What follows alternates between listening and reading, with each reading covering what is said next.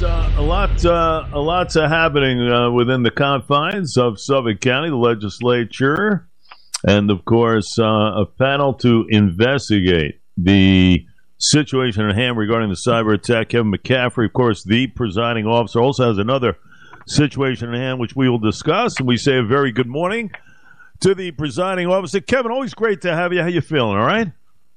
I'm doing great, Jay. Always great to be on. Great having you. Let's get into the panel of 6 already in play. Let's go over that. And now we start the process of getting down to the nitty-gritty. Give me an idea regarding the panel, 4 Republicans, 2 Democrats. Go ahead.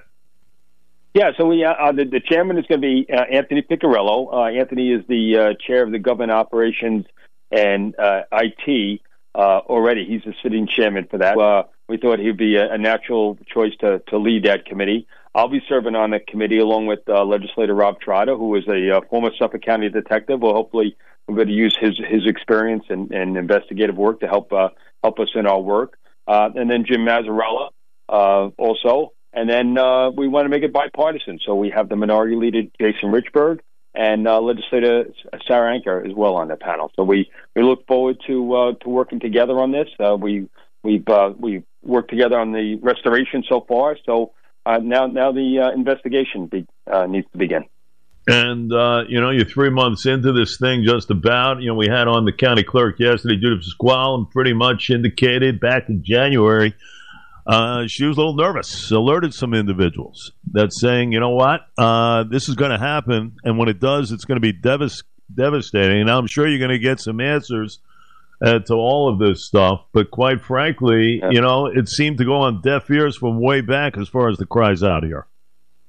Well, I have to tell you that those cries were not the cries that she said she was making. Those are not accurate statements she's making right now, and because I do know what happened, and I do know what happened in the clerk's office. Listen, let's not forget the fact that a year and a half ago there was a Bitcoin mining operation going on in the clerk's office right underneath her nose, and where the electricity was going up significantly, the Wi-Fi had gone down because it was all being used to mine Bitcoin, and the temperature in the offices was going up 10 to 15 degrees every day, and nobody knew what was going on. So I think that the clerk should be one of the last people to be making decisions about IT.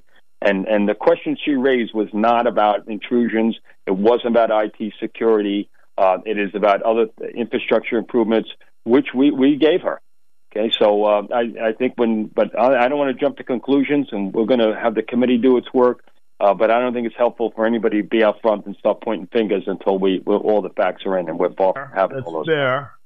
It was alarming, though, so let's see what happens when we get down to it. Kevin, I'm sure one of the things of question will be dollars put towards kind of offsetting something of this nature.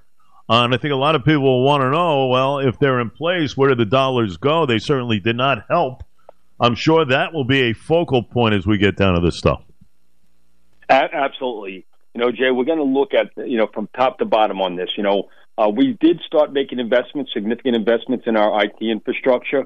And, I think one of the things that was lacking was having, a true IT professional. That's something that they're saying you should have. Look, New York State didn't have one until just a few years ago.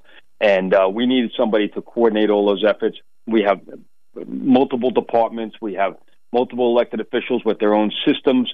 We need to coordinate all this stuff and make sure the investments we're making in this are things that are going to protect us and protect the data of all the residents of Suffolk County, including myself, whose Social Security number is I'm told has been compromised as well. So we all have a vested interest in this, and we're going to make sure that we're going to make those proper investments to protect our IT infrastructure and the data that's related to that.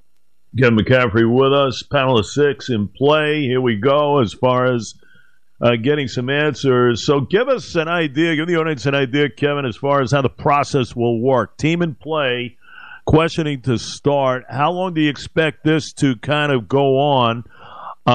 Everybody will be under oath, correct? Basically via subpoena power. That's what the subpoena power is all about. Got to answer questions. Everything will be under oath. That's correct. So we're going to have our first meeting is going to be shortly after the first of the year. We're going to have our organizational meeting, which is an annual our first kickoff meeting for the legislature, and then we're going to meet. We're going to hire counsel. We're interviewing different lawyers right now to see who would be a good fit or the best fit for us to help us in this lead in this investigation.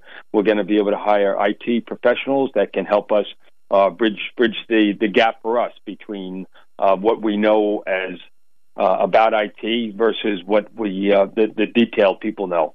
So we're going to be hiring those professionals. We're going to set up some guidelines for how the committee is going to operate, and then we're going to determine who we're going to bring in and when. And it depends about if they're going to have to be subpoenaed, whether they're going to be under oath. I think most people are going to come willingly and say, "Look, this is what happened," and they want to tell their story.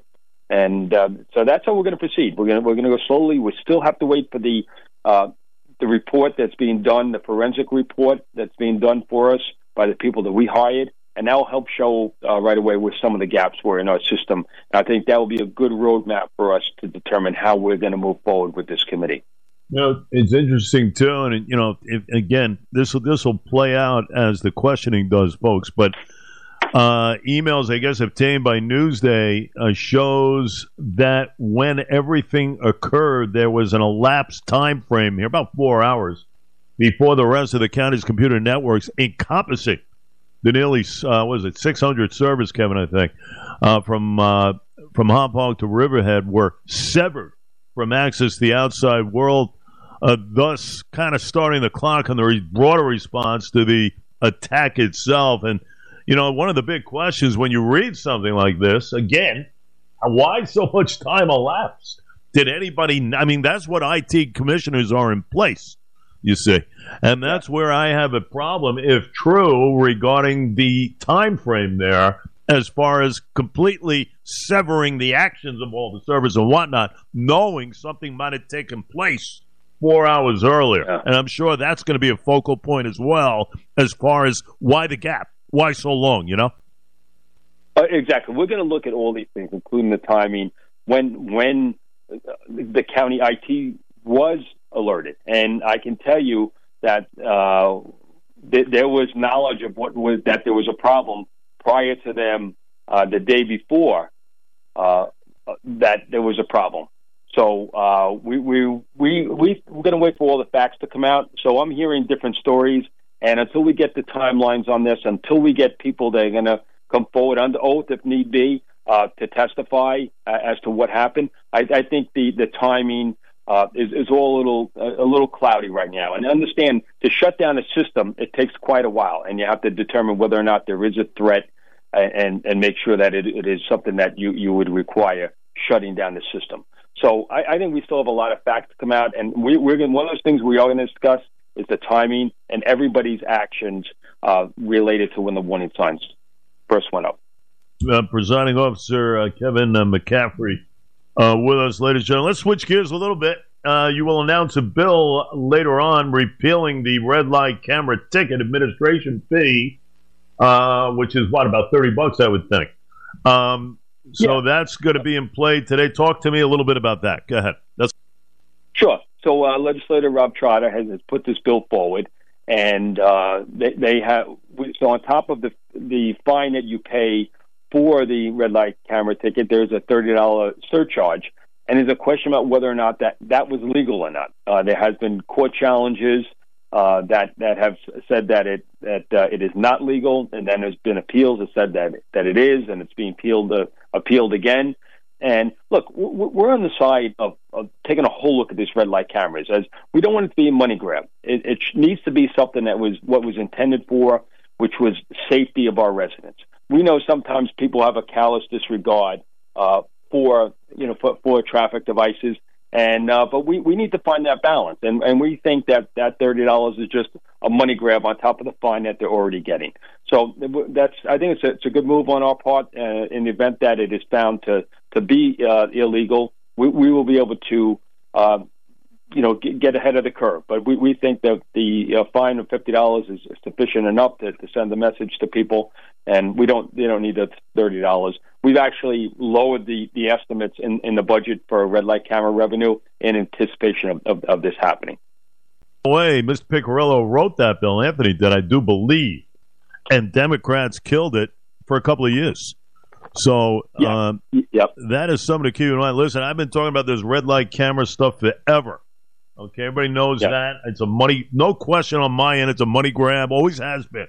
I never liked it, especially when there were maladies with many of these cameras not being uniformed in nature and whatnot. I'm going to tell you right now, we've had a zillion complaints. I have. People can't understand it. You're at a light, you stop, you make the turn, and you still get the ticket. Can't figure it out. You never could. You got to be Einstein to figure this stuff out. And that's why I've always had retribution regarding the system, how it was set up. So maybe you'll shed a little more light on this stuff with the start of this today, Yes, well, so beyond just this doing away with the administration fee, we're doing a complete evaluation of all of these red light camera locations. And there are many of these locations where accidents with injuries have gone up since those cameras have been put in there. And for various reasons. It could be sight lines, it could be the speed of the roadway, and it could be, whatever's going on at that intersection could cause that to be a bad place to have a red light camera. So we're looking at the data, and we're going to say that if accidents with injuries are going up over a significant amount of time, we need to take that red light camera out of there because it's doing more harm than it's doing good. And so we're in the process of doing that. You're going to see that report coming out shortly after the first of the year. We're all working on that right now we want to get rid of the gotchas. When you have to slow down a video of someone making a right on red to show that's a violation, it's not a violation if you need to slow it down. Okay? And we need to take a look at the school bus cameras. I feel that's something that has gotten out of hand. I agree 100%. If you pass a stop school bus and blatantly do that, endangering the health and safety of our children and young adults, you deserve to get that $250 fine. But there's many gotchas that are happening out there where roadways that are main roadways. At the last minute, the school bus driver turns on their lights and then turns on the red light before anyone has a chance to react, go in a different direction. And it wouldn't be imperiling the health and safety of these children. We need to take a look at that. And that's one of the things that we're going to be addressing as well. So some of the pitfalls that have occurred from the school bus camera program. So, it's about public safety and it's holding people accountable, but it's also about getting rid of those gotchas, which gets underneath the skin of each and every one of us. Kevin, everybody knows nothing irks me more than that. And, of course, the commuter fare hikes on the LIRR. People know that. You really want to get under my skin, bring that stuff up. These red light cameras, I mean, that's absurd. It really is. I mean, you could stop, make the turn, and still get ticketed for like $1 zillion. It just makes no sense. It's a money grab. And basically because the county was in a deficit forever.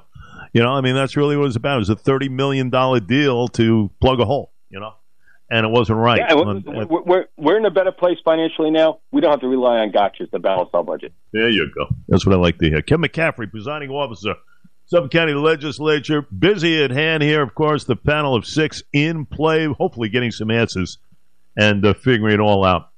Can't thank you enough on a very busy morning for you, my friend. Appreciate it all. Thank you very much, Jay. Anytime.